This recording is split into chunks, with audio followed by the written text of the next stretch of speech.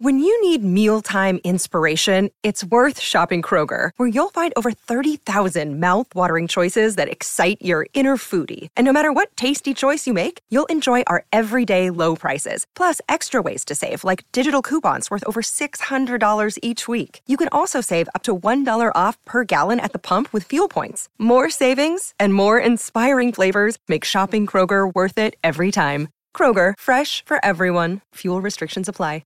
Another day is here, and you're ready for it. What to wear? Check. Breakfast, lunch, and dinner? Check. Planning for what's next and how to save for it? That's where Bank of America can help. For your financial to-dos, Bank of America has experts ready to help get you closer to your goals. Get started at one of our local financial centers or 24/7 in our mobile banking app.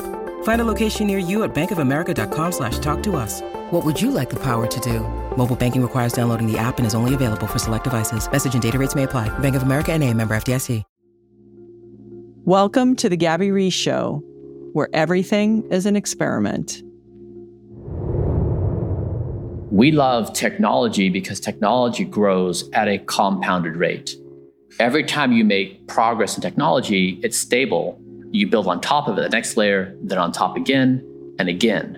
With human progress, we do make progress, but we also make the same mistake thousands of times in our lives. And we oftentimes can't help ourselves but to make the same problems. So we currently maintain we're the smartest species on the planet. Also, we make the same mistake thousands of times in our lives. It's a major flaw in our intelligence. And so with my health, I'm saying, why would I ever accept an error in my behavior? Because it just sets me back. Why wouldn't I accept a stable system that builds itself and then again, it runs through the measurement and protocol process and I get to improve again and again. And so the question here is, as a species, can we systematically stop self-harm? The silliness of doing things that hurt us, that cause accelerated aging, that cause disease, causes misery, causes all the bad stuff. Can we stop it? And can we say, you know what, like we're past it and we're going to move on and we're going to focus our gaze on this horizon of new possibilities. So Blueprint, it seems like it's about health and wellness. It really is about the future of the human race. It's a way we can imagine ourselves improving at a compounded rate, not so that we're super intelligent, maybe that's where we go, but so that we can imagine evolving ourselves into something where these gains take us. I think of what we're doing here as I'm a professional rejuvenation athlete. I'm not a biohacker. I'm not a hobbyist. I'm a professional athlete, and I'm going to treat myself as a professional athlete. And when you have that kind of mindset, it's an entirely different game. Whereas most people, if you just think you're just trying to get along in life, it's a different mentality versus you really are serious about what you're doing. And you embrace that mentality. I don't know why creative professionals, they go to work all day and they use their brain. They have to be their very best in their brain, not their body. They're not shooting balls or kicking balls. But then treat your brain like you're a professional brain athlete. Hi, everyone. Welcome to the show. My guest today is American entrepreneur Bryan Johnson. His first business, Braintree, sold Venmo to PayPal and eBay for $800 million. And after that experience, he obviously had some time and space and decided to take on a new project with his latest company, Kernel, and a project called Blueprint. Now, you have to understand this is somebody who was depressed for about 10 years and thought, okay, if I can, as he calls it, fire Night Bryan, the person making the decisions that aren't supporting his well-being, his health, physically and mentally, he decided to create Blueprint, which is a project where literally he's on autopilot. From the minute he wakes up in the morning at 5:30, he eats the same things, he moves the same way, he's taking about 104 or 5 supplements, he's done eating his vegetable mash at noon, and he is measuring about 200 points of data each day. And the hope is not only to feel better mentally, but is to sort of not do harm to oneself, to others, with this idea of maybe not harming the planet. For me, I live very, very differently. And I thought rather than just kind of go against it or think, oh, this guy is just trying to control every factor of his life, I just thought I'd go see him and see what he was thinking. Now, if you want to know what the regimen is, it's all free online. I really wanted to get to behind the why. And the other thought is maybe he's measuring things that we can benefit from. Maybe we won't do it the way he does it.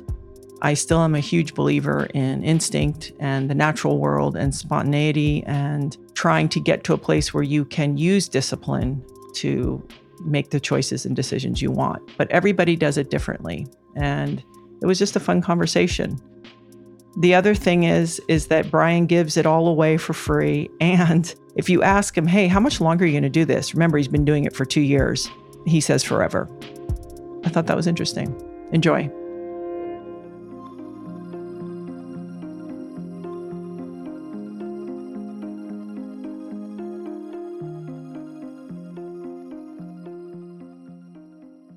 Bryan Johnson, thank you for making time and for having me in your space.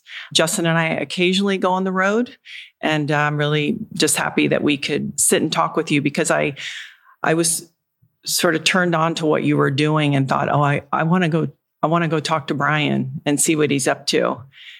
And maybe you could What did you hear? Well, I watched a bunch of videos and I saw maybe a TED Talk and I just saw a bunch of things. I saw a morning routine video. And I just, I'm so drawn to the genuine space of wellness, and not in the fad way, but because of maybe my generation and my experience coming through athletics, having somebody who really in a different way comes through technology. That's why I want to talk to you, because that's not in my wheelhouse. Just the way you assess things and approach things is going to be so different. And I thought it would be a great opportunity just to learn. Exciting. So, yeah, that's why I'm here. So maybe you could just set up for me. You had another company, you sold that company, it did well, and you're at a place where you think, because you're quite young, probably what's next. So how did you arrive at sort of getting into, are we calling it Project Blueprint? What is the exact title of this experiment that you're in right now?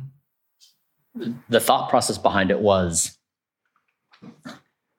lucky us that we exist. Let's play an infinite game together. And that idea comes from an author, James Carse, Finite Games and Infinite Games. A finite game is a game that starts and stops, a winner and a loser. So much like our sports, athletics. An infinite game, the interest the players have in the game is that the game keeps on going. There's no concern about winning or losing. Thought about if I could dedicate the entirety of myself to a single endeavor for the benefit of all humans, what would I do to try to contribute to a gameplay? And it seemed to me trying to arrest the effects of aging might have a beneficial approach in terms of how we feel about ourselves, the games we can play, how long we can play them, how well we can play them. And so I started this project to really explore this scientific question with today's scientific knowledge. What is possible in terms of slowing the speed at which someone ages and then reversing the aging that has occurred? So when I was driving here, I was thinking about this idea that also the way we practice medicine doesn't ultimately support what you're talking about. And I was ever wondering if you, because you have the intelligence, the bandwidth, and probably the relationships to also, do you ever think there's a way in this game that we'll be able to sort of tackle that side of it as sort of at a parallel path at some point? Because I do think that is also a part of the formula. I think, and we're going to dive into what you're doing. But I also wonder, are you, after kind of really diving into this space, optimistic about how we're going to also practice our healthcare? I'd say the most meaningful shift that I made was previously I would use my mind to make most of the decisions about what I do. So if I go to the grocery store, it's evaluating the options, it's a menu at the restaurant, it's reading blogs and trying to assemble information that I could piece together for a productive health regimen. And what I did is I shifted and said, why wouldn't it just make sense for my organs to speak for themselves? Why can't my heart have a voice, and my lung, and my pancreas, and my liver? And why can't they express directly what they want? And the issue was measurement. So if I could implement a measurement protocol of looking at blood, urine, saliva, stool, imaging, MRI, ultrasound, DNA methylation tests, fitness tests, dozens of tests producing hundreds of markers that allow each of these organs to speak directly, and then use that data, compare it with scientific evidence, and then create a protocol. And that resulted in me removing the authority of my mind to make decisions, empowering my organs to speak, and then following exactly what the organs and the scientific evidence said, and then repeating that process continually. So I've done that for 2 years now, and it's produced near perfect biomarkers in my body. So I have 50 plus biomarkers that are perfect, 100 biomarkers that are less than my chronological age. My speed of aging, so the speed at which I age is 26% lower than when I started on this. And so I joke that I roughly get October, November, and December for free every year. Right. So I age much lower. So it was really that empowerment. It's very counterintuitive because most of the time we approach life thinking our brains are the primary problem solver. And in this case, the solution was removing my mind from the equation and letting my body just solve it with measurement. Yeah, I heard you say a great line, like you fired Nighttime Bryan, or I think it was something like that. Yeah. Would you say prior to this, you said you would try to use your mind to make decisions, but do you think you were kind of in that zone of working and building something, and you have 3 children and all this? Or would you also say that health has been at least somewhat important throughout your life, even prior to this experiment? Or was it sort of like you put it, scotch taped it together like most of us? It became acutely important to me when I had chronic depression. Mm-hmm. Nothing became more important than trying to resolve that feeling of hopelessness. There's just nothing worse. And so I'd say that at that moment, I locked in a battle of death of, can I solve this thing? And that naturally grew. So really, Blueprint really grew out of chronic depression. Just to give people a little background, you grew up in kind of a set religious environment. And then it seems like you probably went pretty hard at work, obviously. Mm-hmm. And when somebody watches you, I think they would think, oh, he is so smart. He'll just think his way through and out of everything. And then most people, I think, feel like they're running through life being dictated by their feelings. So where do you, when you talk about depression, how did you find, not only through this process where you've said you go on autopilot till like 9:30 in the morning or whatever, but also where did you find a place, not only by navigating your chemistry, but for your feelings? Mm-hmm. Where did the language become easier because the chemistry got better? Or how did you find that rhythm? Because I think there's a lot of people who, it's natural to be anxious and to be, concerned. And, they talk about women have more negative emotions, prone to negative emotions and things like that. But trying to find these outlets. Mm-hmm. Has this been made easier simply by getting the chemistry better? Unquestionably, yes. One of the biggest breakthroughs that happened when I was depressed is I learned that the thoughts I had about my hopelessness were not my thoughts. They were thoughts that were generated and I became aware of them, but they weren't me. There was a space between that thought or emotion and me. And once I learned how to observe the mind, so this is something that, of course, is taught in meditation, that there's this separation, that was liberating for me, that I could observe my mind in this dispassionate way and see it behave in these erratic ways. And that's the same thing when I fired Evening Bryan. There was this version of me. So at the end of the day, after working really hard, putting the kids to bed, a fight with the spouse, and then just feeling like there's nothing else in me, and feeling the stresses of reality and wanting to soothe myself in any way, then turning to food. It's like some mechanism of self-soothing. That version of me was destroying life for all versions of me. is then I would overeat or eat the wrong stuff. I wouldn't sleep well. The next morning I'd be cloudy. So I'd try again, exercise, eat well. But we think of ourselves as a singular person. In reality, we're hundreds of kinds of people.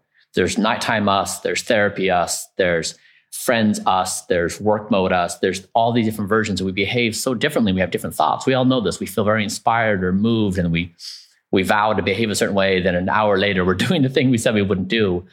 And so it's a complicated process to get all these versions of us to cooperate. And again, that's what I feel happiest about. And to your question is, when I let my organs start speaking for themselves, it's the first time in my entire life I've actually achieved peace within self. Before, it was just war.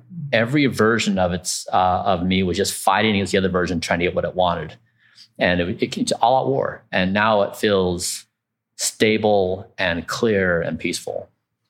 Do you think before you would you be a person who just kind of retreated if they were hard and tired and it was combative? Would you sort of just retreat more? Or because in knowing you for all of 8 minutes, it doesn't feel like you would be somebody who's like, yeah, let's be in a dust up here. Like, let's, or did you sort of try to manage everything internally? Yes. Yeah. I think that's hard. I always say, listen, the reason I train and eat well at this point in my life, I'm not trying to hit any balls harder. I am literally trying to show up, right, in this peaceful way. Yeah. People don't realize what you're saying is this isn't all of us, because we like to think about spirit and consciousness and all these things, because I think it is all connected. You have the sun, you have the planets. I mean, we're part of something. But then there is this kind of very straightforward part of our chemistry that if we can pull some of those levers, I think it makes the other stuff so much easier. So let's talk about deciding, do you have an epiphany, you're in bed, or it's a slow burn, like I'm going to move towards this project? And then how do you decide who is going to help you? Humanity has been chasing the fountain of youth since the beginning of time. And the story is typically a group of explorers on a boat in some Amazonian region, and they're going after some temple for some elixir. And the question that was interesting to pose is the fountain of youth here right now? Is it just hiding in thousands or tens of thousands of scientific publications? And if someone was willing to work very hard to be exact in adherence, would it be possible? And that's my team and I have been doing it for 2 years.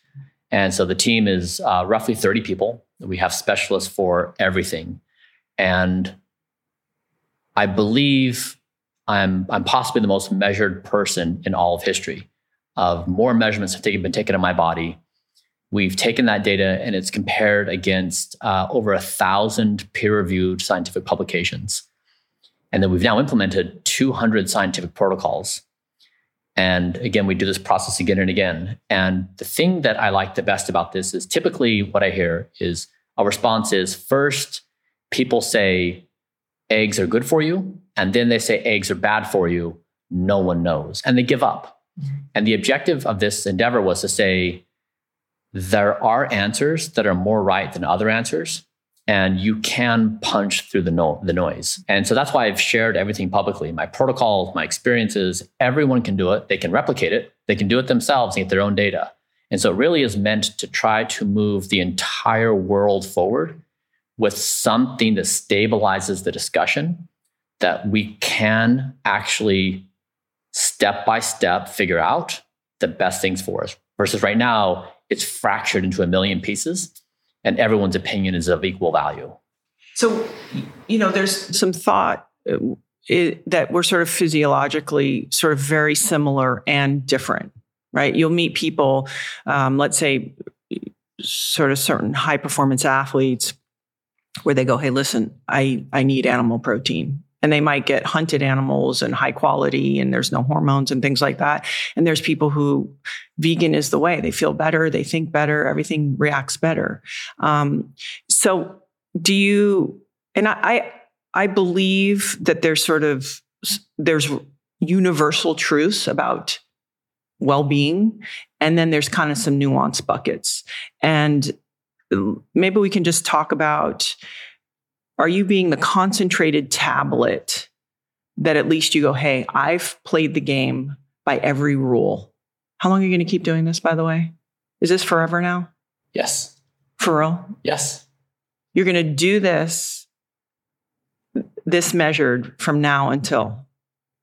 Yes. Okay, so you're the concentrated tablet that you're saying to people, okay, you can keep using me as home base. You can keep watching me. We can keep measuring.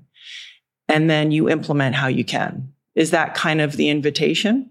Yeah, the statement is, before we used our brains and we had tribal debates, almost like we do with religion, where anybody can cite any chapter and verse and make up any religion. And so there's the carnivore versus vegan battle. There's the this and that battle. And what I'm saying is, let's not do that. That's kind of silly and primal. Let's measure, let the organs and biological processes speak, look at the evidence, implement, measure, evidence, protocol, and do it again and again. And stop with this fighting. Let's just follow the data and follow measurements. And what outputs for somebody may be different.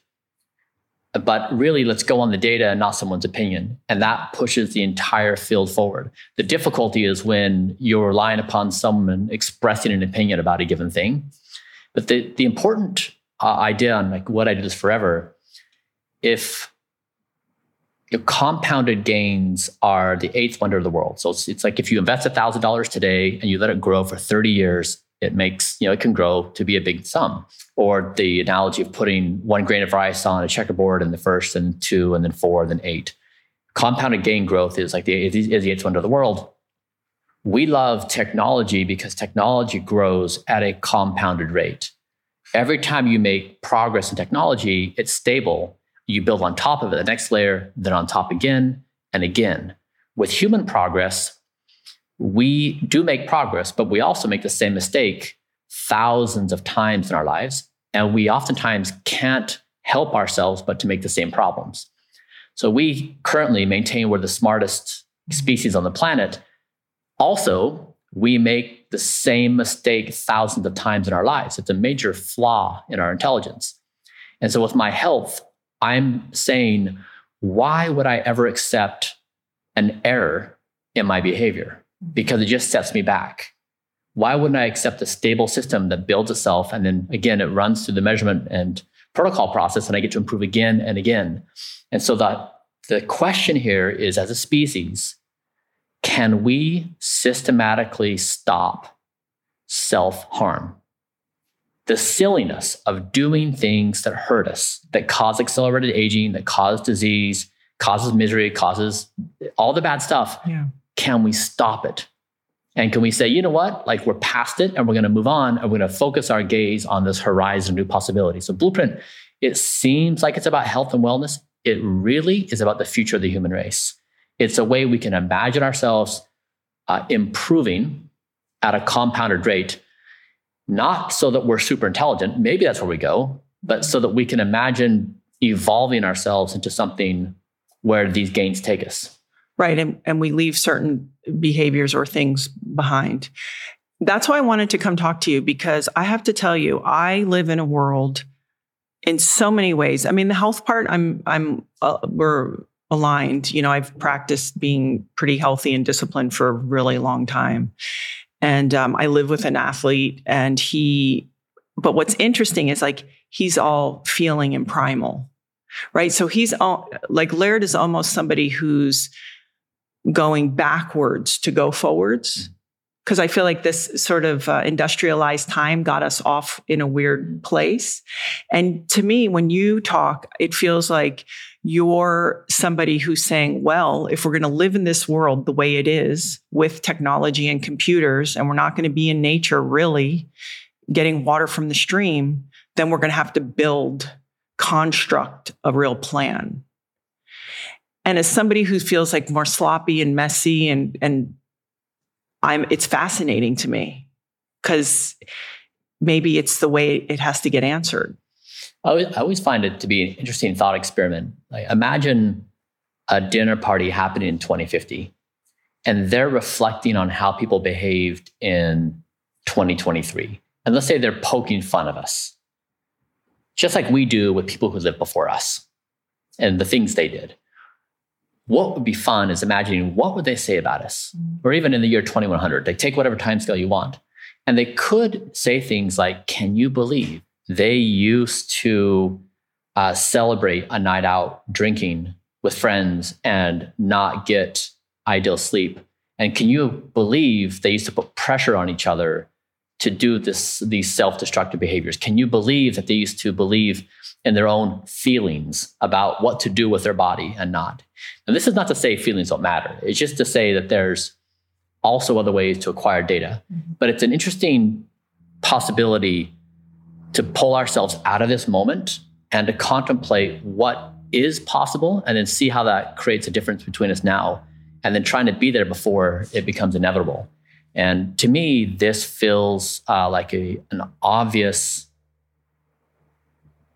reality that the future is here in this regard. The technology is present, it's capable, the science works, the data I've shared demonstrates its efficacy. So it really does, but it challenges many of our core beliefs and identities. Like, for example, like this idea that I would demote my conscious mind. Our perceived freedom of choice and our individual actions, there's probably nothing more sacred that we hold as a society. And because it is, we just protect it with everything we have. It's outside of the realm of reality for most people to think, I'm just not going to have my mind involved anymore. Let my body just run it. That's so wild and so counterintuitive. It's offensive to people because it feels like it's robbing them of their sacredness. Do you think instinct is connected? Because instinct feels outside of some parts of our chemistry. I don't know. It feels something. I don't know. What does instinct mean to you? Do you think that's an illusion, or what is it? How does that show up for you? On words such as feelings and instinct, they're our best technology to try to capture a phenomena. So with an instinct, we're simply saying there's some biochemical reaction happening in our bodies. It produces some feeling that pattern matches in our brain, and it concludes something. And so behind that intuition is actually data. There's something happening. And so I'm interested in that data. It's a more granular way to understand what intuition is. It's a more granular way to understand what is going on. And so intuition is our best effort up until this point. Now we can do better. Meaning we can identify what's happening? How can we do better? Versus, like, let's say you have kids, I have kids, and I have 3 daughters. So I'm always encouraging them, hey, when you get that little thought or feeling, just pay attention. Don't put it at bay. Don't shove it down. Just doesn't mean you have to start freaking out or worry or think a big opinion about someone or a situation, but keep listening to that unknown phenomenon. So what do you mean about now you can understand in a way that now we can develop it or honor it? Or how do you feel? In circumstances where somebody meets somebody and they... You mean chemistry? Or? Well, I was going to go the other way. Oh, say, you mean like they have a bad feeling? Exactly. Yeah, and they sure. say, I just felt something was off. Mm-hmm. Those are skills that our species have evolved over a long time, and we probably shouldn't ignore them. What I'm suggesting is on the intuition side is if I'm managing my health and I'm walking through my kitchen and I say, okay, what do I need? It's a banana. And that's the way I feed myself. Could work. Not my preferred way of trying to figure out what the body needs. I would rather look at measurement. And so I'm doing this at my company, Kernel, where we built this brain imaging device where, for example, I wore it while having been administered ketamine. Yeah. And so I did this psychedelic experience where typically when people have experiences, you do the psychedelic experience, you come out of it and it's like, how was it? What did you feel? And you have this freshness of experience. And then a week later when you report, it's different because a week has passed and you change your opinion because your memory has changed your experience. And then a month later, it's different even more, and a year later. And with our interface, we have a digital recording of what happened in your brain in that process. And so it's a memory that's captured in zeros and ones versus this memory, which just kind of moves about over time. And so what I'm saying, all I'm trying to say is that measurement of the body allows us to observe things and see things that we're blinded to. And so it's not to say that instinct is not valuable. It's not to say that our feelings are not valuable. It's only to say that as we pair them up, it creates a higher fidelity picture. And that there's actually, if people are debating this and they're stuck, like everyone digs in, they're like, right, I'm really into this thing.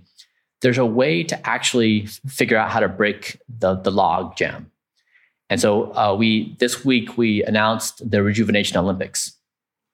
And this uses... Oh, you're smart. You're gamifying things out. Yes, Bryan. Yes, there you go. So this uses a longitudinal study based out of New Zealand, over 1,000 participants, I believe, over 5 decades. They have, I think, the highest retention rate. And they've measured these people consistently across this whole battery of tests. And they look at DNA methylation patterns, this algorithm does, and it shows you your speed of aging. So how fast is your biological clock going? Are you aging at 1, like where you should be, or faster than 1, 1.2 or 1.3, or slower, 0.76, like where mine was recently? And so if you could basically run a test and say, all right, let's have a person who walks about in the world and uses their feelings to decide what they want to eat. Let's have another person just do this measurement protocol, and let's see whose data scores what their speed of aging is relative to what their biological processes are doing. And so that's the whole objective is, in this wild world where everyone has an opinion, it's equally strong, and people feel like they can't tell the difference between what to do. Now you can. Right. The technology and measurement is there to punch through and say, actually, we can find ways to do things that actually benefit the body. My mind can't help but jump around to like, Italians or the French, or, people who start dinner at 12:30, and there's a different cultural sort of, like I can see sort of other cultures. I read a book. Did you ever read the book Culture Code? It's kind of interesting where it talks about different codes in different cultures and how the Japanese thought how foolish we were because we married for love. Yeah. Like what's so ridiculous? Like, what about practical companions and things like that? I'm just interested because I see what you're saying. And then, the biggest question most of us have is like, sort of, what are we doing here? What's this meaning? What is the meaning of life? And that changes so many times through life. And so when you say, hey, I'm in now, and this is how I'm living, that means all of your relationships, everything is sort of around this. Does this kind of shift the meaning, or is this also part of like your personal mission? Like part of what you're doing here is now saying, I think I can contribute this information, and whoever can benefit from it will do that. Mm-hmm. Is that... Because in a way, it's a sacrifice of, and maybe not from your point of view, but the kind of some of the unexpected of life, or spontaneity, and even maybe some people like some of the mess. I don't know. You know what I mean? Like this part of it, and I know a part of that is not healthy behavior, or it's self-sabotaging, but there's sometimes that invisible thing about life that. And again, maybe you're the concentrated tablet. There's people like you who you put you in the water and then we all get the hue, but you have to be the one. Does that ever bother you? Or you're just like, no, this is part of my mission? In the meaning of life question, there's more information in a person's response about it reflecting its time and place than the actual answer. There's no correct answer about the meaning of life, ever. And so if you pose this question to somebody in the year of 1500, 1600, whatever the date is, the person responds, that just simply is information on what does that culture care about. That's it. So it's just a mirror of that culture, well, of no other value. And for me, the objective here is, lucky us, we exist. If we're going to play games together, let's solve the most basic thing about this game. Let's not stop playing the game. And let's not be on the bench because we can't play the game. Let's not be out injured. Let's not be watching from a sick bed. Yeah. Let's be playing together. And then if you say, okay, let's just play, we're going to play together and it's going to be fun. Everyone can have their own gameplay. Everyone can have their own meaning. They can have their own justification for existing. Wonderful. And then if you say, what are the things that are stopping that gameplay from happening? Well, first, I'm committing devastating self-harm naturally. Like I'm eating foods that are not good for me. I'm binging on alcohol. Whatever the thing is any of us are doing, where we are accelerating disease and age and death. And so if we stop that self-harm within ourselves, maybe we stop harm between each other. And if we do it between each other, maybe we stop harm on planet Earth. At the core of our problems is harm, that we are violent within ourselves, with each other, and the planet. And so when we talk about these ideas of what do we want to do as a species and what's our meaning and what are our goals, harm is at the basis of all these things. And I achieved world peace within Bryan. I got everyone to agree, we're cool, we're going to cooperate, and we're fine. And so I call this goal alignment. You hear this a lot in the tech world where we say, we're so scared of AI because it's not goal aligned with humans. Well, humans are not goal aligned.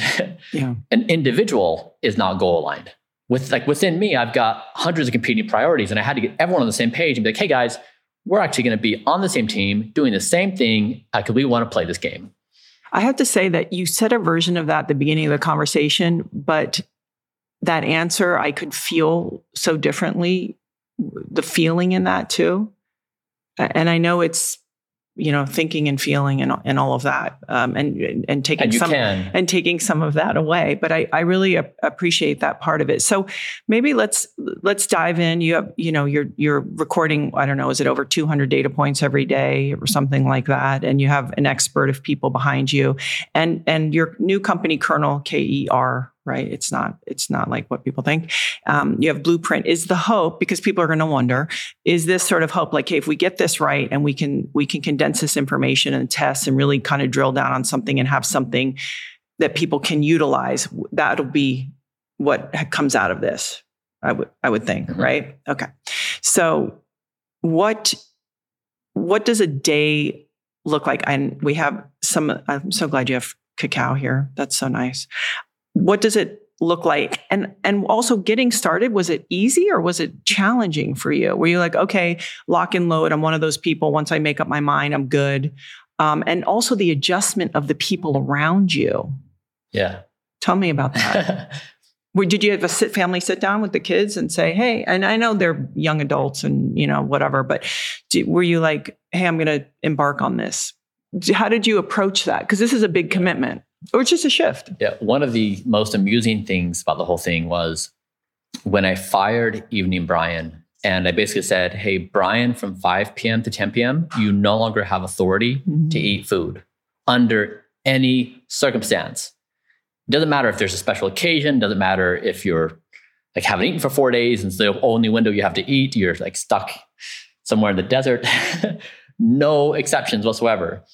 And it was amusing to see when 5 p.m. struck and that Evening Bryan came out, he would throw tantrums. He would punch holes in the wall. He'd be on the floor crying. He would have every good excuse imaginable. He was like ChatGPT, just rolling out these reasons why he should be given an exception to the rules. Yeah. And I loved seeing this on display, and I just watched him behave of like just this once or just this little. It was amazing. And so it was like watching this version of myself panic, wanting their control to do what they wanted. And that was the hardest part, is to say, no, you're not going to do it because you ruin life for everybody else.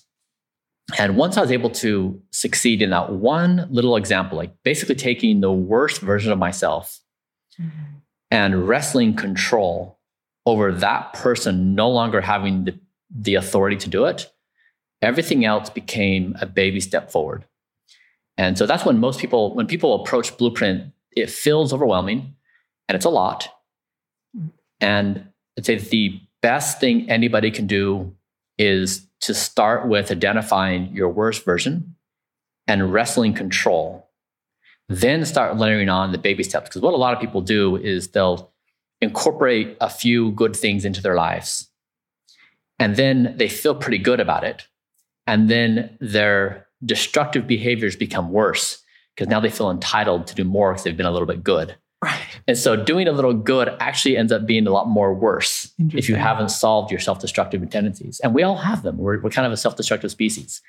And so that's it. But number two is, yes, my lifestyle, people view it from the outside and they think it's ridiculous. It's even more ridiculous than they realize because I haven't shared everything I do. And nothing brings me greater joy.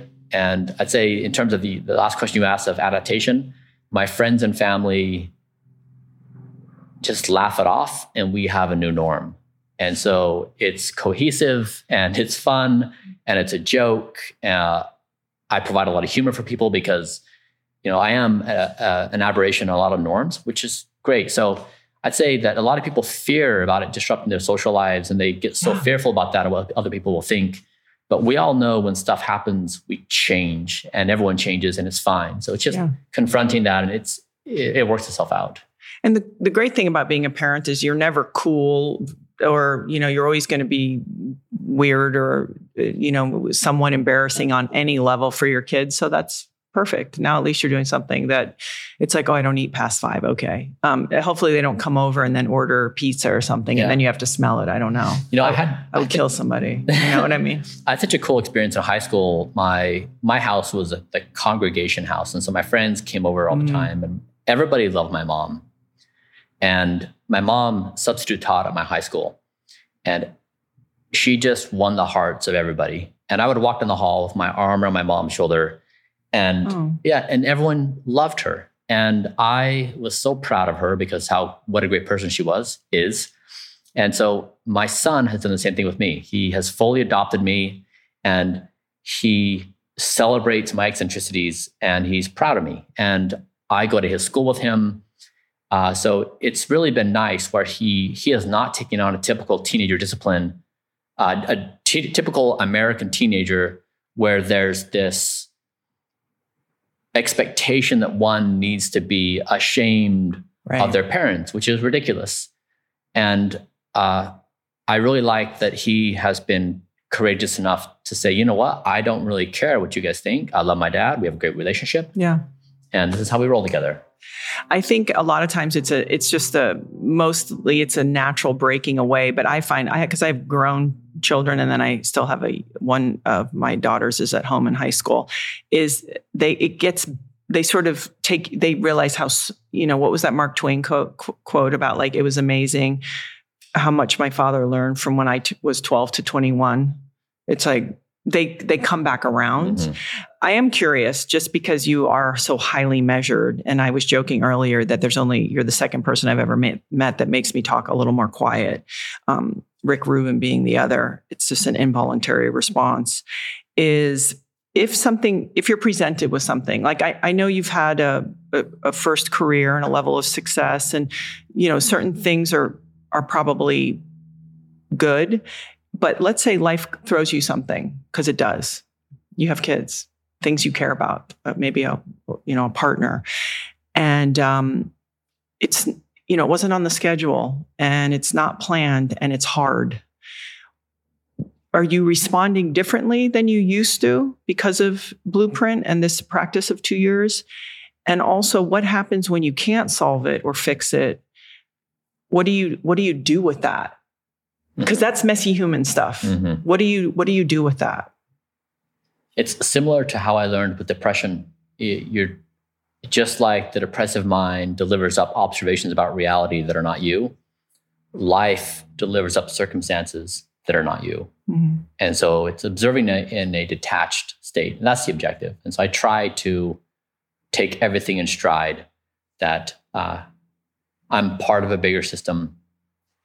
I play in it, and it's out of my control what happens. And so not trying to brute force existence, but roll within it. All right, I want to talk about your routine and really get into some of the brass tacks, but I have to ask you one last kind of human question, which is when I hear that, passion and love, right? Like it's something. Even within that, are you able to go into it, or do you sort of think, I'm observing it and I'm going to roll with it? Like if you were in love with someone and they're like, Bryan, it's just not working out. I want to eat at 7:30 Yeah. And you felt heartache. Yeah. Would it be something that you also process in that same attitude? This one's a hard question for me to answer because ultimately I am unaware of how self-aware I am. I have a perception of myself, of my own level of self-awareness, but I don't really know. Sure. And this is an opportunity for me to misstep and suggest I have more self-awareness than I actually do. So I have emotions that I feel. I don't know how strong they are compared to other people. I just don't know how to measure that. And a lot of people, many people have made the observation that I don't experience emotion as intensely as they do, or at least I don't appear to. See, that's an important word. Yeah. So I mean, it's like, I guess I'm observing this, that a lot of people do make this observation. They suspect I don't, but maybe I do internally, and I just don't express it in ways that they understand it. So I certainly think I experience all the emotions that everyone experiences. I just don't know to what intensity relative to them. Right. And their manifestation may be different than mine. But I mean, I feel love, and I feel empathy, and I feel pain. And I don't think there's any part of the emotional spectrum I don't experience. I just think for a lot of people, because I'm trying also, like, connecting to your message is also connecting to you a little bit. Yeah. It is a unique. You have a unique way, and it's just interesting to get to hear from your point of view, so that we can all. I think asking the questions is how we learn, right? Like and knowing, and like I try really hard not to get sideways from my kids, because that's the one place it's really hard for me to be objective. But I fail all the time. You're maybe too young, but there used to be those punching clowns that would go down and come back up. And I always try to be someone who's like, okay, I'm just go down and come back up, and be there. But I sometimes get hit down. And so I was just, wondering, because it is a fascinating thing to me that you have like family and you do this, and it's an interesting kind of balance. What I was trying to convey, I think, was that several people in the comments section of various things. I love them. I love the commentators. I love the haters. I do. I sincerely do. And they've made observations that I am an AI, or I seem like an AI. And it's funny to me. And so what I'm trying to acknowledge to them is like, hey, I hear you. Yeah. And like, I think I have emotional experiences. Maybe I don't. But I guess I'm just trying to acknowledge the humor that how people experience me is their observations. I have this own internal thing that I experience, and I don't know how to make up the difference. So that's it. That's beautiful. It's funny. Yeah. And I think it's a great area to explore. I do too.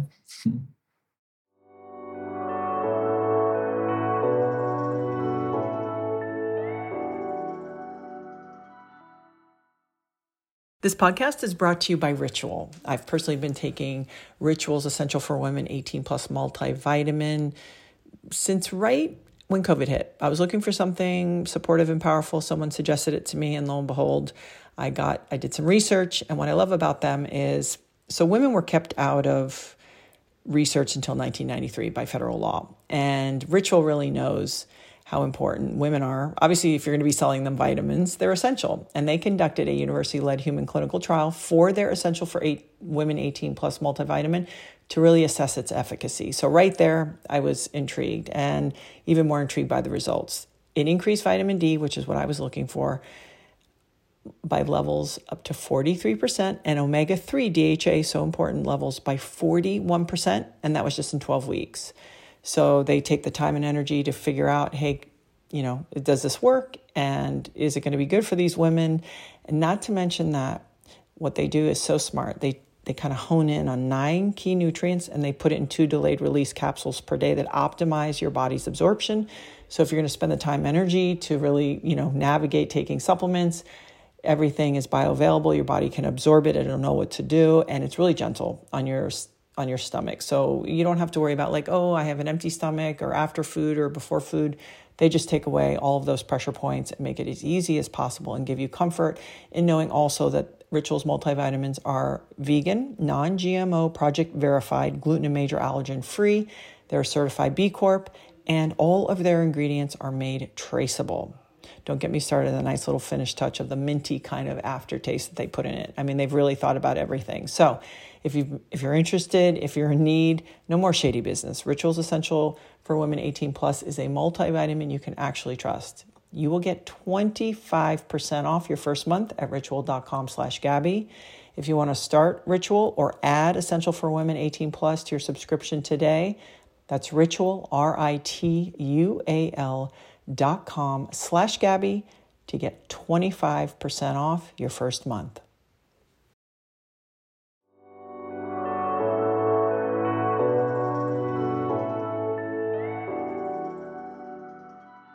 So tell me about Blueprint. How long did it take to kind of get the iteration of where you are now in place? And what was the process of everyone kind of, whiteboarding what you were going to be put yourself through and what needed to happen? It's taken us 2 years to get ourselves, and we're improving all the time. So 2 years to this certain milestone. It's a process where people are accustomed to the idea of chronological age. So the moment you left your mother's womb, a concept that is new for people is biological age. And we all know if we look at somebody who's 16, we can identify biological characteristics that are unique to a 16-year-old. And we know they're different than an 80-year-old. And so we know that there's a spectrum of biology. And so my objective is, so my sons are 19 and 17. My 17-year-old lives with me right now. Our objective is for me to be indistinguishable from my 17-year-old. And so currently, if you take a blood panel of him and a blood panel of mine, we're almost unidentifiable. You wouldn't know which one came from whom. We're that close. If you do an MRI of him and an MRI of me, you can tell the difference between him and me. He has... Is it bone density or what are the... Yeah, he has different structural elements to his body than me. So his thymus is different, right? So just biologically, he's different. And so we're trying to make the biological age of each of my organs identical to an 18-year-old. And that's the objective. So it's not a vanity project. It's meant to say, it feels great to be 18. And it's not so great when you're experiencing the deterioration of age. Right. So the question is, can each of us do that? And so the objective of Blueprint was, I've spent millions doing this, and I just make it available for free for everybody so that they can do it at the cost of the food and whatnot. And it's to try to change everyone's perspective to a new norm that, going back to this gameplay, can we imagine rebuilding society so we just are at this level all the time? Like we're all in a biological rejuvenation constant state, and we move our minds to play a different game. Like we elevate to something else, but that's just a norm now, and we're good and we can move past it. And is it so that we can go to 100 with high quality life playing this game, and then biologically, if it's time, or is this sort of an idea of like, hey, we want to also push out to 150 years, or is there a thought into that, or you're just first things first? The way to pose this question, you can do this question two ways, and they elicit different responses. One is if you say to somebody, do you want to live tomorrow? And I'll ask you, do you want to live tomorrow? Absolutely. Why? I think the first thing that comes to mind, besides sort of the natural impulse of survival, is I have a job to do with my family. Yeah, you have stuff to do. Okay, now imagine you arrive tomorrow night right before bedtime, and I ask you the question, do you want to live tomorrow? What do you think you're going to say? Well, it depends on what kind of day it was. How the kids were. No, yeah. Of course, yes. Okay, so then this first question is, at the end of each day, do we have something to look forward to tomorrow? That is the only time span that matters. It doesn't matter what we think about living forever. It's only, do you want to live tomorrow? If you frame it the other way and you say, do you want to live forever? It breaks people's brain. Yeah. And they say, I would be so bored. I would hate everything. I am married too, by the way. I've been with my same partner for 27 years. So then you start talking to me about, we joke, Laird and I are like, so if you lived forever, because that's not the offer when you get married. You think, okay, we could pull this for 70 years. Yeah. Yeah. So you better ask just 24 hours before, just the night. You're right. That's a good point. And that's all we need is our human brains, is just let's work at a 24-hour period of time. Yeah. But do you want to feel, do you have stuff to do tomorrow? And because really the question as it's been framed in our culture and by media, it triggers a violent reaction. And it's really unproductive because everyone benefits by being in a better state. And so Blueprint, I should clarify, this is not to say that the expectation is that each individual has the willpower to do this. It's very hard. And the means, it's very, very hard and it costs a lot of money. So even the stuff I make free, it's very hard. The objective here is to say, hey, society, we should make this default. And specifically, we should stop dedicating ourselves to addicting everybody to food and algorithms and every kind of bad behavior. And we should stop the self-destructive behaviors, getting people to do bad things and doing bad things themselves. Stop it and build society so it's normalized where everyone can be healthy. Because it's really, if you go back to the 2050 thought experiment, they may look at us and be like, those people were insane. Yeah. Like they literally had we are insane. This self-harm machine where everyone had all the economic incentive to get people to perform the worst self-destructive behaviors and drive themselves into a hole. It was madness. But doesn't that feel sometimes like an overwhelming undertaking when you mention the word technology? It seems like it's all set up to keep us hooked on to everything. So we don't have this freedom that you're talking about. That's right. Because God forbid we had harmony and we were, kind to one another. And then we'd be able to ask bigger questions or say, well, the people who are in charge, what are they actually doing? Or whatever those things are. So what keeps you, do you just keep your head down and say, this is what I'm committed to and it's good. And I know that the world works the exact opposite way. And you just keep each day? I keep my head up. Looking down is going to give you a distorted perspective. So it's up. And it is a trust that somehow, not always, but a decent probability is somehow correct answers naturally find themselves in a winning spot. Like the truth.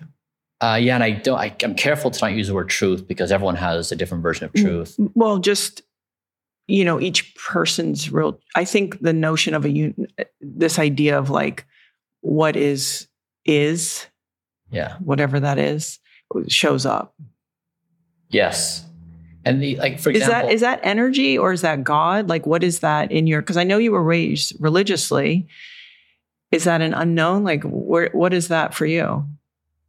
It is not intelligible to me how any human could, with a straight face, take a position either in support of a God existing or not.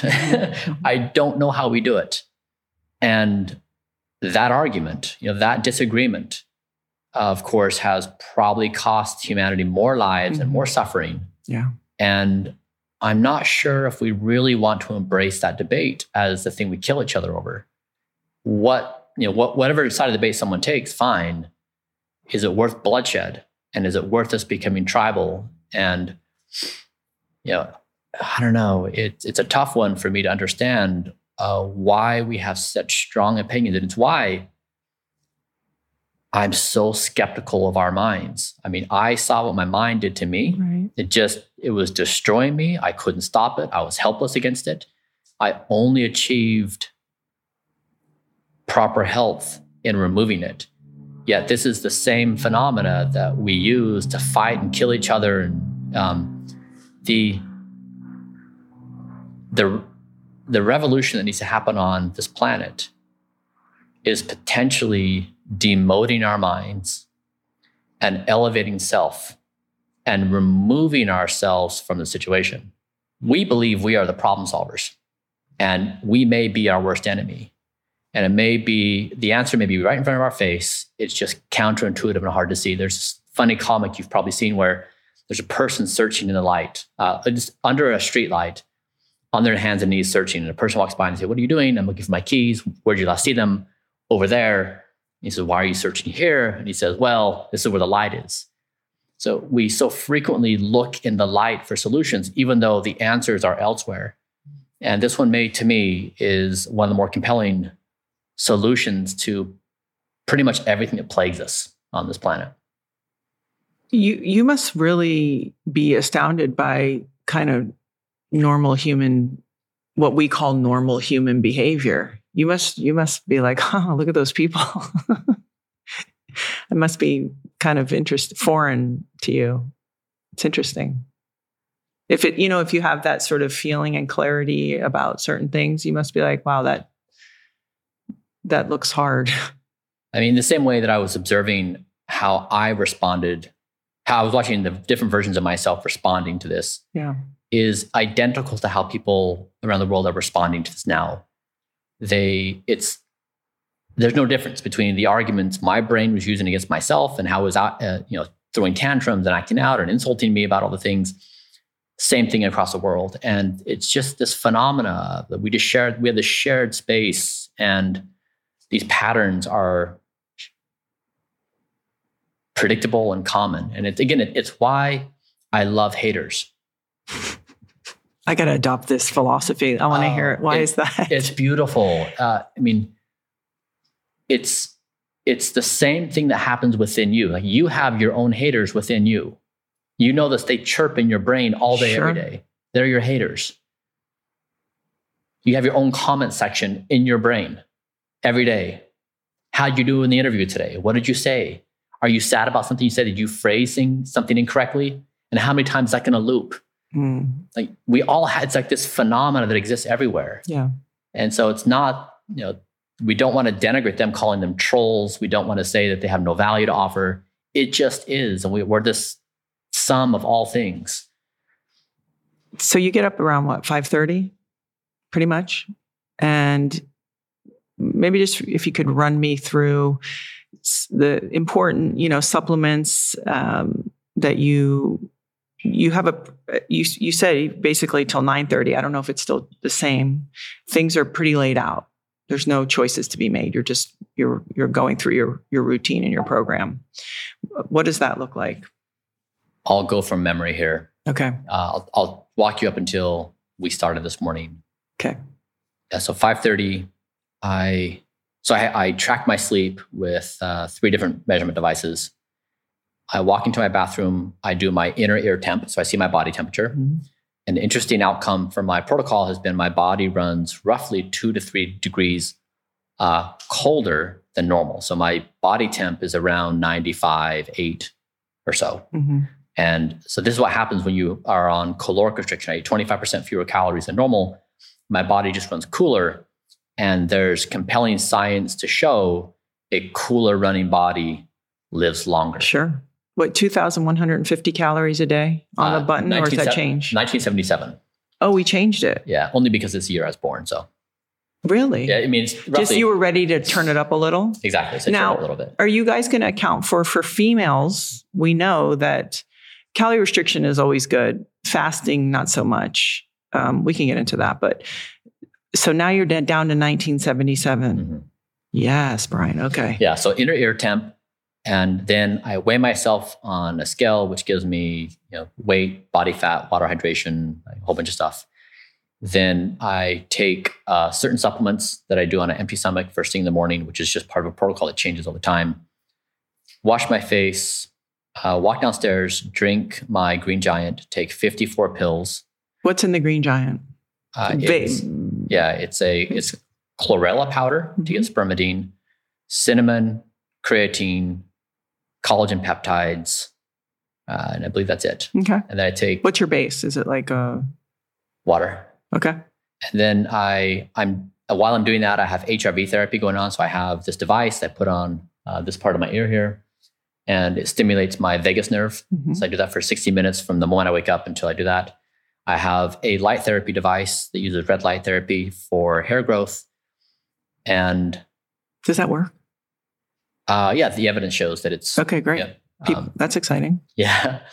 And this is a time of day where my son and I are in the same space in the kitchen. So we're talking about the day. He typically monologues about everything on his mind.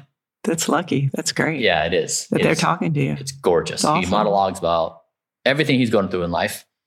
And so he's talking. I have an HRV device on my ear. I have red light therapy on my head, making my Green Giant, taking my 54 pills, and putting super veggie on the stove, which is a couple pounds of vegetables and chocolate.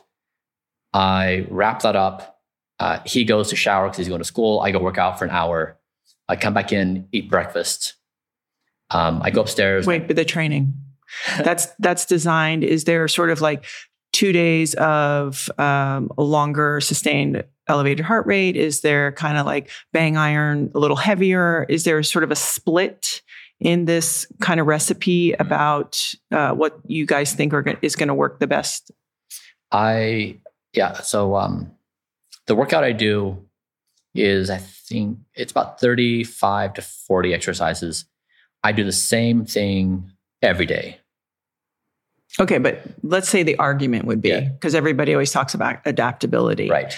What's the way that we're going to continue to get gains? Let's say, and this is just out of curiosity. So to measure the efficacy of my workout protocol, I do. So again, it all comes back to data. So I have a medical grade ultrasound machine in my clinic here at the house, and sonographers specialized in musculoskeletal. So they come and they look at my tendons and my ligaments. We measure my whole body looking at that, and we compare what the workout protocol is doing. So again, if you take this to a bunch of specialists, you're going to hear a cacophony of opinions. Right. Unlimited number of people expressing opinions. Fine. And this is not to say that what they're saying may be better. It's just to say there's so many opinions, it's very hard to know what to do. And so all I'm saying is, the protocol I'm doing, we measure and we look specifically at what's happening in my body because of it. And so we're tracking what's happening. So we just have a closed loop. Mm-hmm. And then we also look at it. If I do these fitness tests, I look at my VO2 max. I do a full lung assessment. So I'm looking at my diaphragm. I'm looking at my expiratory pressure. So we're doing the ultrasound with my lungs. Am I breathing? So we're looking at hundreds of measurements.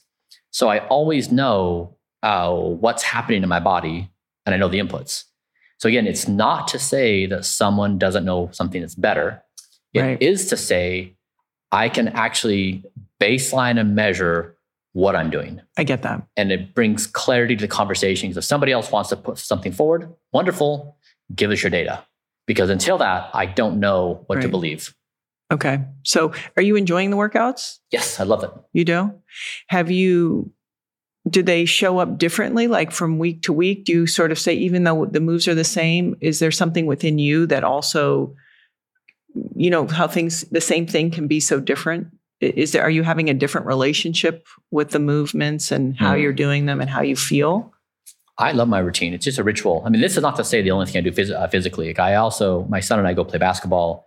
I do trail running. We do trail hiking.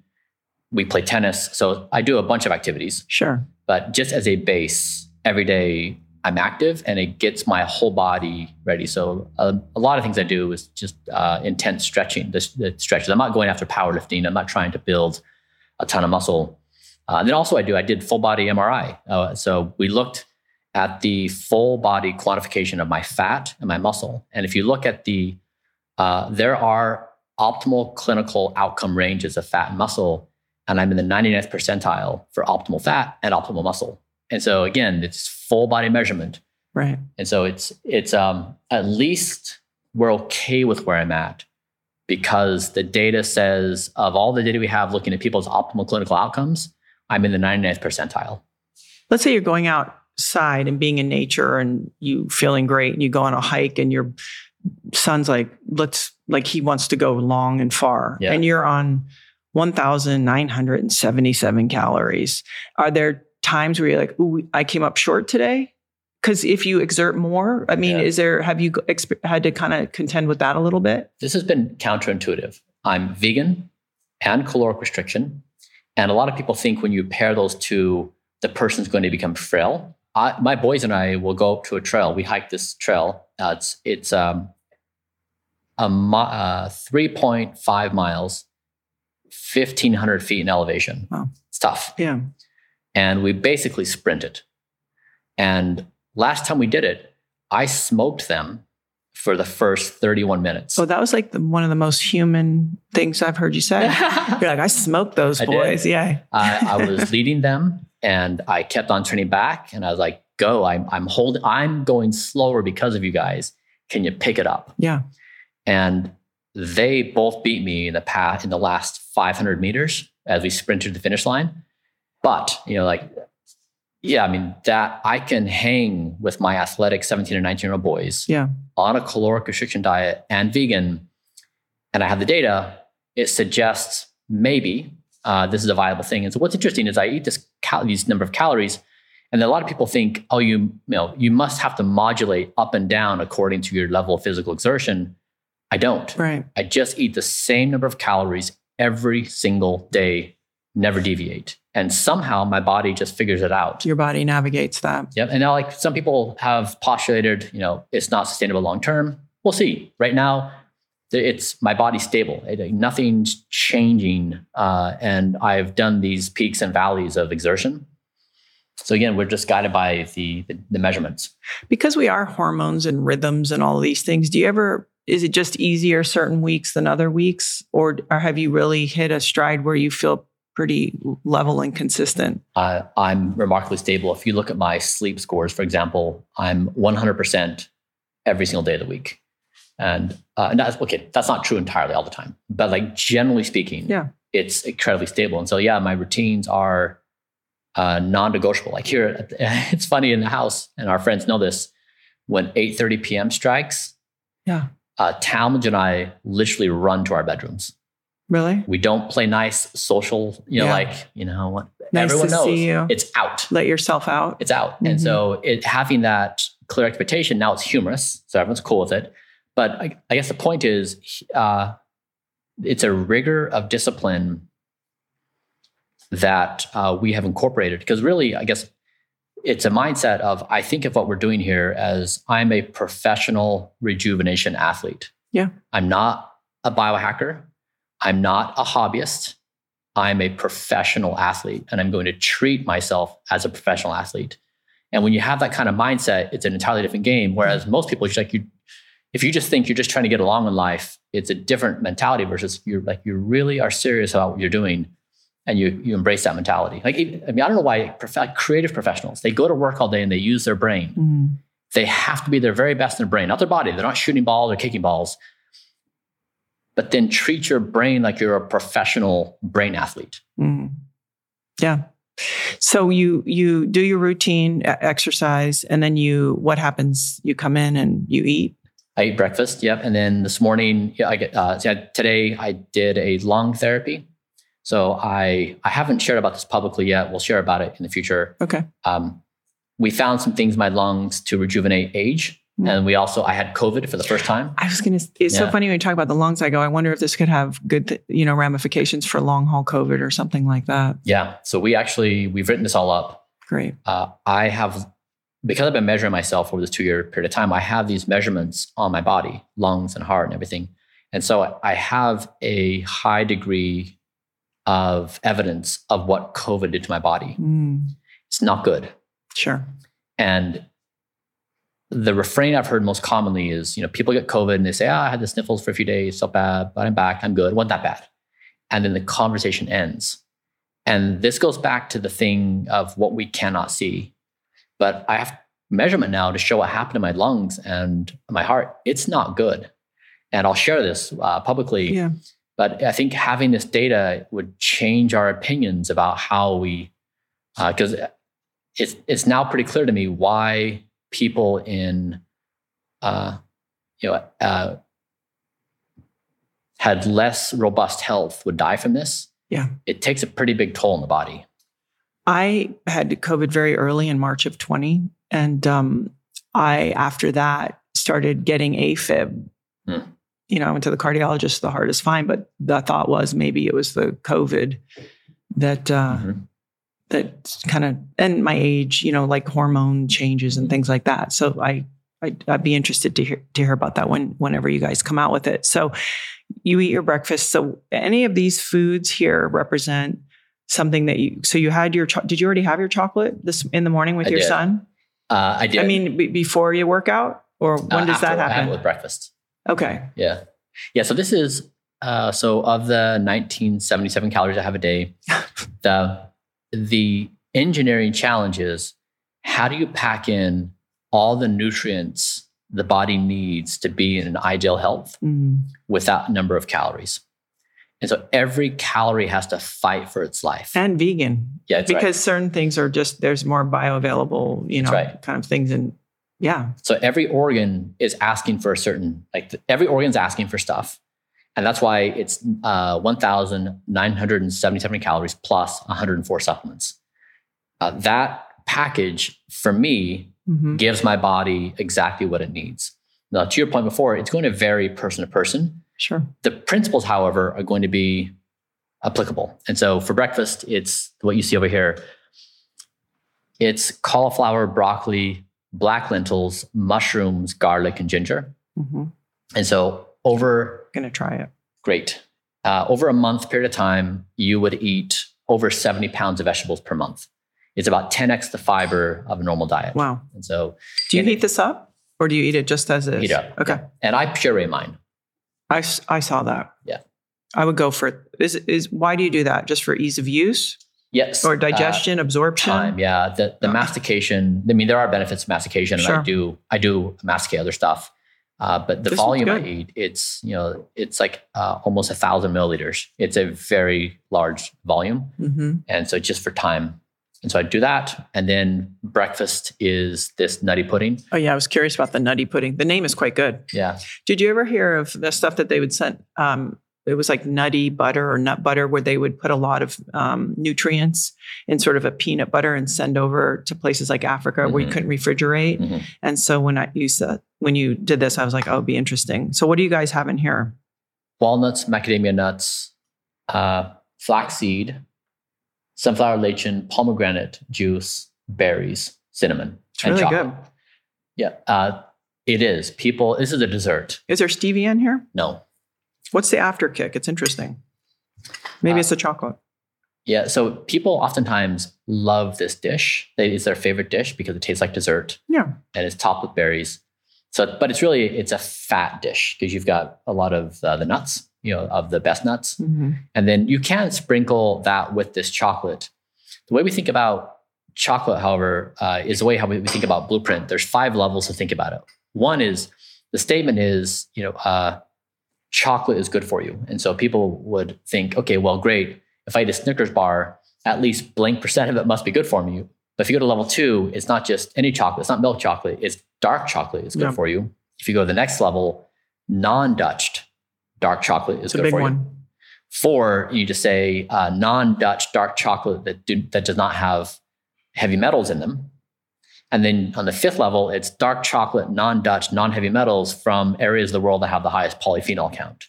Where's that? Some South American regions, like Colombia, has high polyphenols.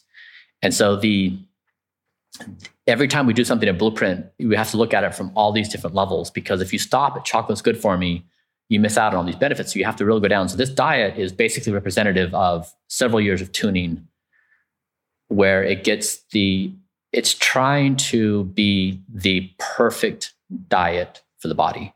And the same thing is true for the olive oil. So I eat 2 tablespoons a day of olive oil. I'm going to taste your olive oil. Same thing here. Be ready. It's got a kick. Okay. I can handle it. Okay. And I've got water to chase it if it kicks too much. That's great. Okay, good. So same thing here. It's we have 7 different ways we quantify the chemicals. So is the chocolate for satisfaction, or is there it just for also really for the health benefits? This is what my organs have asked for. Okay. Yeah, this is not what my brain. My organs ask me a lot for chocolate. I just want to tell you. Can you share? Okay, so I don't want to stop you. So you have that you eat, and then what is sort of the next part of your day look like? I'm sure it's like you've made room for people like me, and in case or you have meetings and other tests, like you're talking about certain lung tests and things like that. You seem like somebody who's probably well scheduled and organized. Is there ever an I don't know window? Like it's free floating? Sure. Okay. And what do you do? Like if all of a sudden I gave you 2 hours and you were here, maybe no one else was here, what do you think you would lean into? It would be an evaluation of what day of the week is it? Like what needs to happen on the whole landscape of the week? For example, like is it a Saturday or a Monday or a Wednesday? It depends on what day of the week it is when the window opens up. Okay. Let's say it's the weekday. Weekday. So, I mean, I would prioritize the first scan, do my kids need anything? And number 2 then is I would look at kernel and blueprint. And so kernel, the technology is built, it works. And so maybe what is the highest value thing that needs to happen for this company to move forward faster? And then the same thing for blueprint, scanning all the possible actions that could be taken and then trying to identify the exact highest value thing to do. We're always tempted to do easy things that check boxes. And it's very hard to choose the hard thing that actually is meaningful. And so it's identifying the hard things that are meaningful.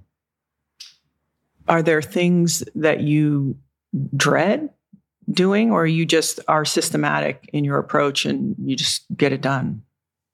I try to be dispassionate about it. You know, like if I stare at something that seems hard, I try to just sit with it and then overcome the inertia that would otherwise be invited and just do it. Because I know it's once I take a baby step into doing it, it's just like working out in the morning. Right. You don't want to work out. You do your first set and it's like, I'm good. So it's just that first little thing to go after a hard thing. And if it's the weekend, do you ever, like, I know this is like, do you watch a movie? Do you ever watch a movie or do anything like that? Or that's just not time well spent? Like, let's say it was the weekend, the kids are cool. Everyone's doing their thing. What would you do just for you if you had an extra bit of time? 2 things. 1, I'd read.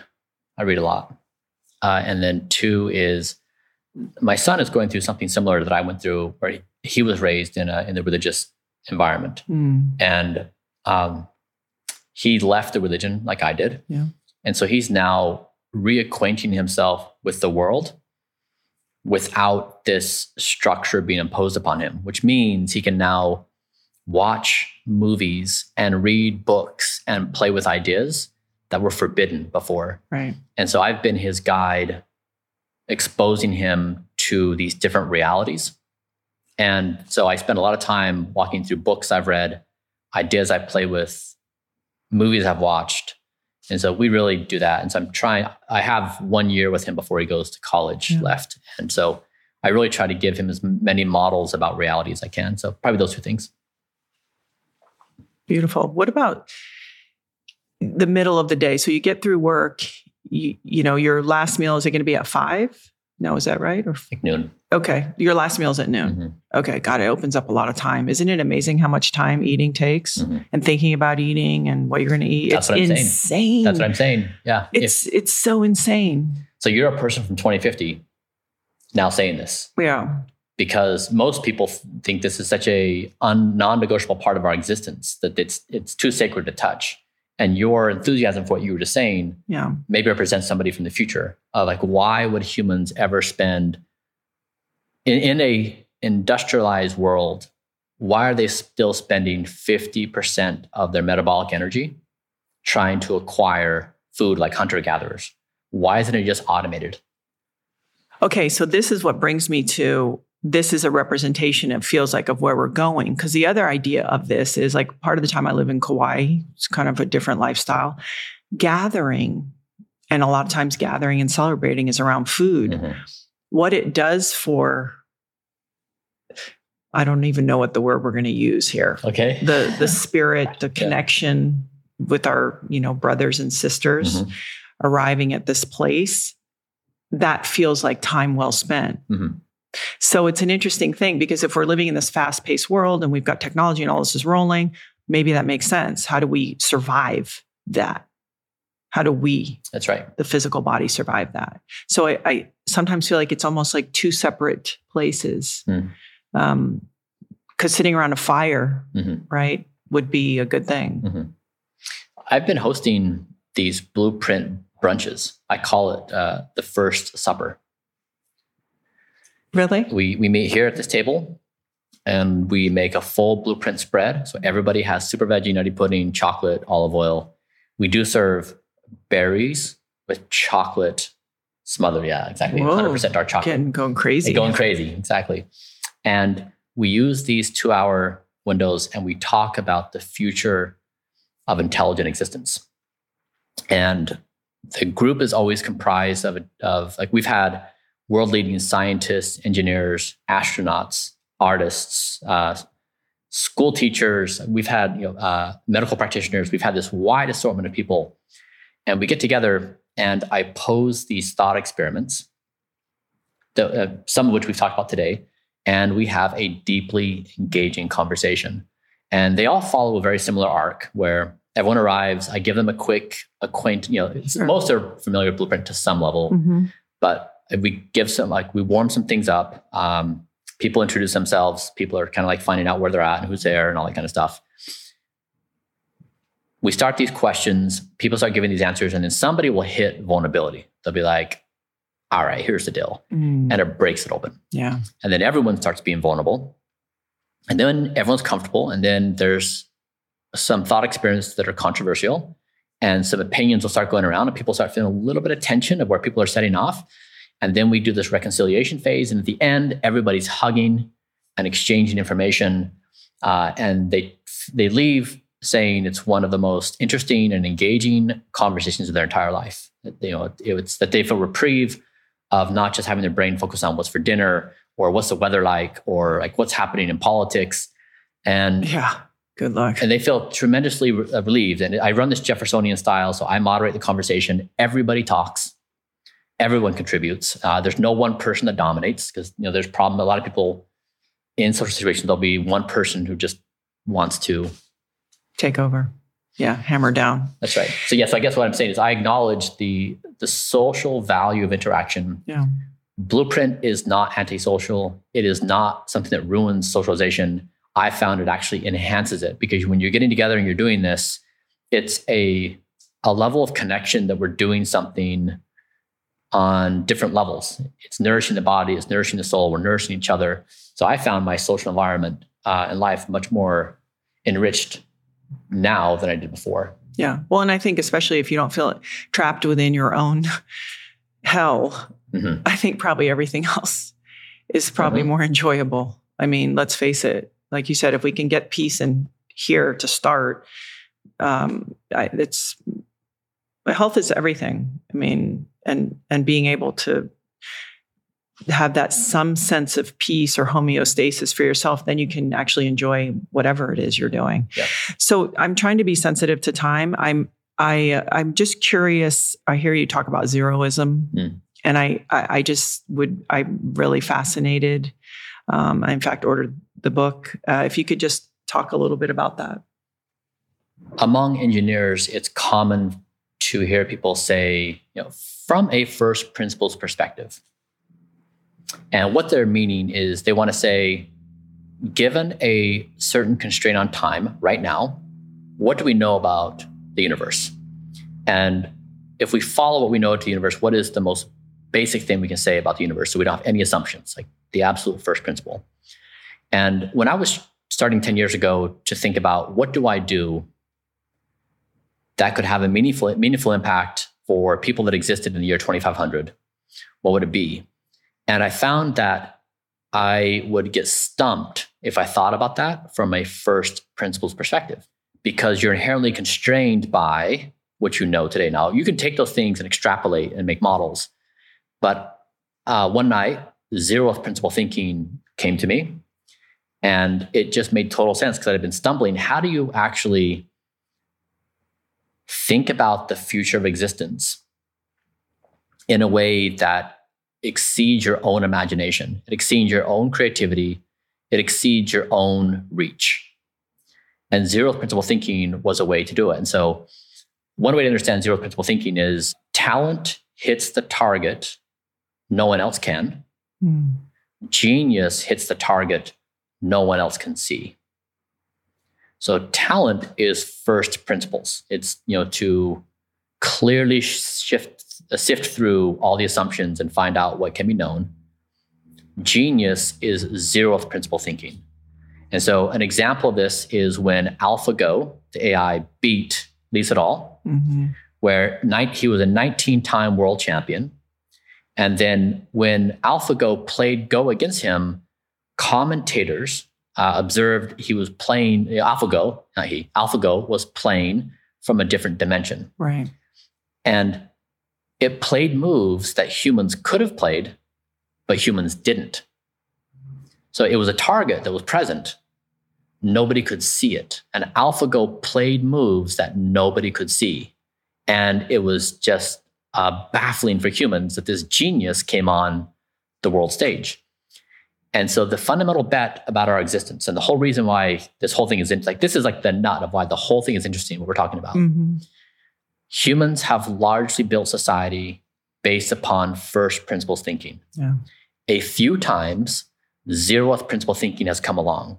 For example, when Isaac Newton invented calculus. When they bring about these certain things, when Einstein did special theory of relativity, when we discover black holes, they're like these certain things that have fundamentally changed our understanding of reality and expanded our reality. My hypothesis is the future of our existence is going to be defined by zeroth principle discoveries. That it's going to change at a scale and type that far exceeds our imagination.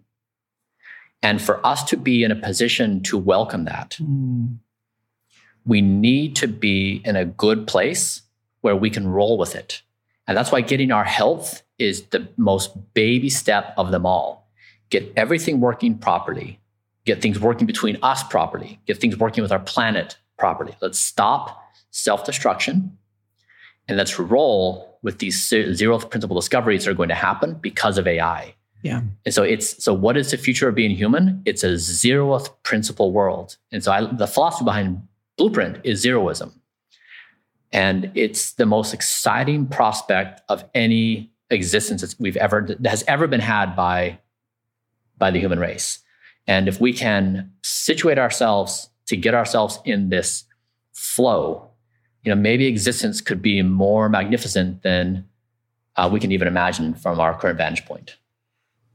I can't help but think that in certain ways you're born with this level of, you're able to be analytical, and you talked about sometimes a detached point of view. And I know people, because I get accused a lot by my people that are close to me, or the observation is that I experience a lot through, I will process my emotions first before I'll react. I mean, compared to you, I'm like a crazy person, but I have friends that are like, oh, but you're not emotionally, that's not kind of your language. Do you think, because there are groups of people, I think, even if they're really healthy, they're emotional more. They're moving in from their heart. I don't know, even if their organs, everything was healthy, to be able to respond sort of by like, I'm assessing and now I'll respond. They're responding. Is there going to be room for that when we talk about this new? Do you think? Yeah, it's a fascinating philosophical question. Who's in charge? And it goes back to this basic concept: is when you set your alarm for 5 a.m., is that person in charge, or is 5 a.m. who wants to hit the snooze button in charge? When someone decides they're not going to eat dessert because they have committed to themselves they're not going to eat dessert, and then dessert arrives, who's in charge? And we have this authority question, and the same thing when a person's aroused and they feel fear or they feel anger or whatever, who's in charge? And this is what I was trying to solve, is the authority question for me. Who's in charge? And I said, you know what? If I look back to my life, my mind has really not been all that great to me. It's really bad to me in my mind. It gives me a lot of hate, right? It's always telling me like how awful I am. It leads me to all these self-destructive behaviors. And I was like, well, that's like, you've had your time. You've not performed very well. Right. Time to give authority to the full body. And it has been the most liberating experience of my life. And this is very counterintuitive. People think that Blueprint limits their freedom. It actually increases your freedom because you're no longer subjugated by this tyrannical force of your mind. And it's invisible. It's hard for us to see this. But again, it could be the single observation we make about ourselves and our species that's holding us back, is we're just in a death grip, holding on, thinking that we have the answers when we're the biggest impediment to our own progress. Yeah. Do you ever, in whatever language you want to call it, meditation, prayer, do you ever lob it up and just say, I have a question, or I'm trying to do something, or look for the right sign or signal or idea? Do you ever have a practice of that without it being in a box or religious? Right. Do you open yourself up that way to sort of other inspiration? I do. I look at the data. Oh my gosh, I love this. See, this is why I wanted to talk to you, because it is really like another. It's just so when I don't understand something, I'm like, I really want to go and learn from how that person is thinking and understanding things. We did this funny experiment at Kernel where we were testing the effects of alcohol in the brain. Yeah. And so we gave placebo, low and high, moderate dose of alcohol, and we did blood alcohol level, and we also did behavioral impairment. And what we found is when a person, so yeah, we do fun stuff. I was going to say, I had this vision of like the newbie, and he had to drink, or she had to drink the most, and who knows what they made. Yeah. Anyway, go ahead. So Kernel, what do? We do psychedelics and give people alcohol. Great. We were looking at impairment, and so the question was, when a person becomes impaired by alcohol, so we did a behavioral test. When a person had a low amount of alcohol, their behavior was unimpaired. So they would do behavioral exercises, and it was like, that person's not impaired, they're fine. We could see impairment in their brain. So we can see with this imaging device impairment happening, but their behavior doesn't show. So from the outside in, you're looking at like, oh, they're fine. But the brain just compensates for the impairment. And then we gave them high dose, and it was their brain could no longer compensate for the impairment. And so then their behavior changed. But again, the point on this thing, and also the person's observations of themselves, they'd say like, I'm not impaired. But a person's observation about themselves was absolutely unreliable. There was zero connection to reality, what the person observed about their impairment and what was true. And so every time I read something or do these experiments, the data is pretty compelling that our observations about ourselves need to be looked at carefully, because it's sometimes can be a very far away from the truth. Yeah. And these tests show that. And so that's how I get through my days, Bryan. Okay? I tell myself a lot of stories. Yeah. You do do you still do 3 ounces of wine, or with too many calories in that? It's too expensive. And the caloric? Exactly. 70 calories for 3 ounces, and I just couldn't fit it in. It's okay. I don't have the budget for it. Brazil nuts? I do half a Brazil nut in nutty pudding. Okay. Yeah. So are you still doing any metformin or NMN or rapamycin a couple times a week? Is that still part of the program? Yes, it's 2,000 milligrams a day of metformin. Okay. And just out of curiosity, I had a friend, we were talking about it. If somehow the data showed up that you needed a medication, And I guess you could say rapamycin or metformin is considered, quote, medication, but let's say something else for something. Would you be willing to take something like that just as a, like, I don't know, it'd be hard because your levels, everything's so measured, but if something showed up that a certain medicine would help you, would you be open to doing that? So again, who's in charge, right? It's not me. Right. It's the system of measurement to evidence to protocol. So I'm not going to respond yes or no. It's the system. I follow the system. Okay. And again, it's source of authority. What's your dream? I know about we're going to play the game, but do you have an expectation on, because this takes a lot of patience on your part, and you've given away all this information. By the way, for people listening, your supplement protocol, which is extensive, is online. Mm-hmm. Everything is. Yes, I want to direct people to that. What does it look like? Is it in 5 more years that you provide blood tests and blueprint or kernel, or providing sort of all these other ways to support this program? What does that look like where you're waiting to see? Yeah. Yes, I'm exploring that now. Great. And again, the Rejuvenation Olympics is a really good one for someone to do, because it's just a finger prick, and you get a score for your pace of aging, which is kind of like a single report card number for all you're doing. So it's a really nice way to do one thing and get a full body health report card.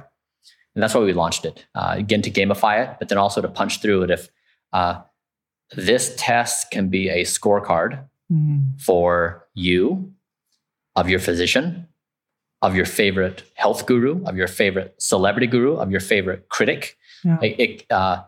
We can use data instead of words to try to slice through the noise.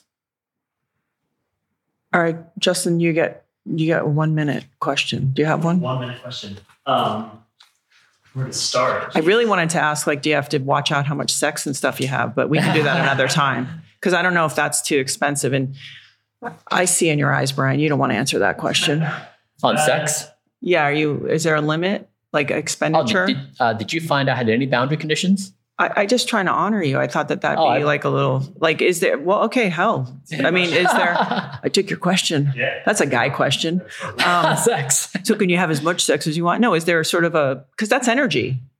You can, in the data, it would definitely show energy. Yeah. Is there like a way it must be interesting. Is it sort of like, hey, I try to just do it a couple times, or if you have a partner who you're with and she's like, hey, is it spontaneous, or is that also kind of? Oh, I see. Is it regimented? Is it like? Well, is there a time? I mean, obviously it has to be done by 8:30, right? Like, baby, I'm going to bed, but I don't know. Is it, sex, women, we can be fickle. We can be like, I'm tired, I'm revved up or whatever. And then you're just like, oh, but sweetie, it's 8:20. I mean, what do you do? Yeah. Oh, I see. Yeah. Oh my God. I sometimes wish this is amazing. I really want you to come to my house and meet my husband. I really do. I need you to, because it would be amazing to have conversations. But are you just like, yeah, I'm ready? So first, this conversation around sex, if we look at it, there's all these there's this giant number of social norms around the topic. And people feel like they have to dance around, like even the discomfort you felt. I mean, you were like dancing in your seat. Well, I don't know you, and I just want to honor you. If we were at real dinner and not on camera, I'd be like, yo, I got to ask you. Because I know libido is a big thing. You talk about that as an important part of health. But is there room, fluidity in your life for... I'll tell you one thing I'm doing related to this. Okay. We, as part of our experimentation, we found a technology. It's high frequency electromagnetic stimulation. So you maybe have seen this before, where people do this to build abs. So they put this device on and it creates 20,000 sit-ups. Right. So it takes your body beyond. And so we were experimenting with this technology. Part of what the technology can do is you can strengthen your pelvic floor. Great. And so women primarily use this after having babies. Yeah. And so you sit on this little circle and you move yourself around and you find the exact spot, and then it pulses and it just grabs everything. Yeah. And so it's like a Kegel, but it's much more powerful. And it just pulses and it's like flexing the muscles on the pelvic floor. Now, pelvic floor is not something you think about when you think about a gym. Like gyms are not advertising, gyms are advertising come in and get biceps and, blank and blank. They're not advertising how to kick ass pelvic floor. Right. Very important. Yeah. Yeah. I mean, kick ass is a no, I understand. Okay. So the pelvic floor is really important though, as women know, for a lot of things, post having babies and other things. Pelvic floors are also important to men because the entire muscle structure down there atrophies with age. And so we just started playing around with this device. Mm-hmm. And funny enough, yes, Bryan. Should we leave this as a hanger? No. Okay. It's working for the men as well. So funny enough, I started the number and intensity of nighttime erections I had dramatically improved. Amazing. I shouldn't say dramatically increased. Okay. And that turned our attention to the scientific literature of what does the biological age profile look like of male nighttime erections. And if you dig into the literature, you see very clear graphs that with age, the number, frequency, and intensity of nighttime erections goes down in time. Right. And so strengthening the pelvic floor reverses that. So all things like Blueprint, it's an organ, it's a biological function, it has a relationship to aging. Yeah. And we found this. And so this frequently happens in Blueprint where we start with a certain area of exploration, and then we have this offshoot we never expected to happen. And then we dig into the literature, we look at what this looks like. So then the question becomes, what is the profile of an 18-year-old's nighttime erections? Frequency, strength, right? And so it comes back to putting the system in. And okay, so like, is that an achievable thing with the technology we have today? Right.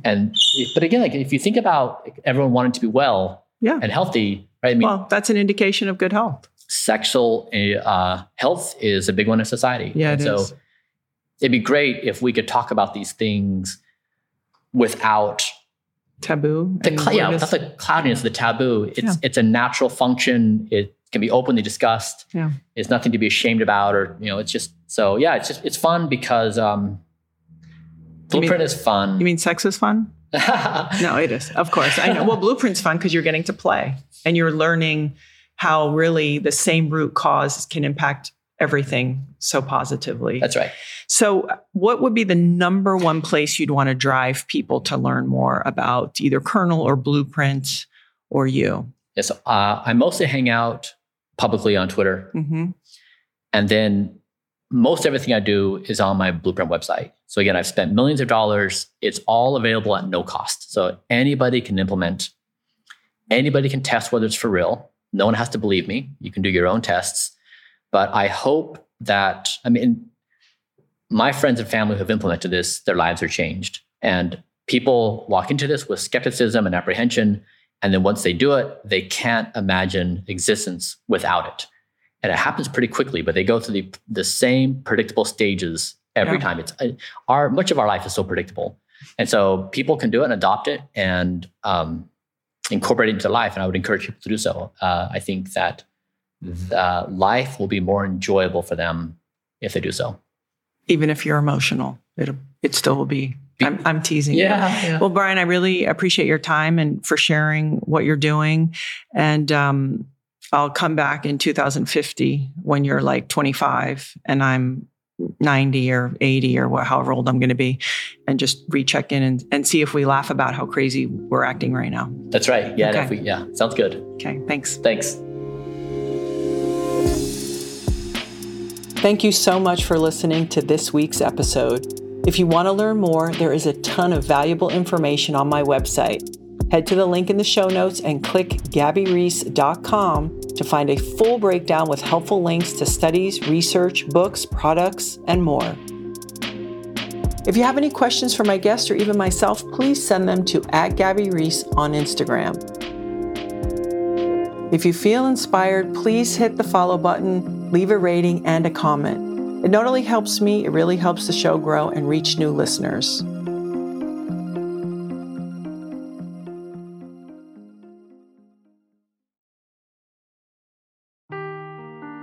seeking the truth never gets old. Introducing June's Journey, the free-to-play mobile game that will immerse you in a thrilling murder mystery. Join June Parker as she uncovers hidden objects and clues to solve her sister's death in a beautifully illustrated world set in the Roaring '20s. With new chapters added every week, the excitement never ends. Download June's Journey now on your Android or iOS device, or play on PC through Facebook Games.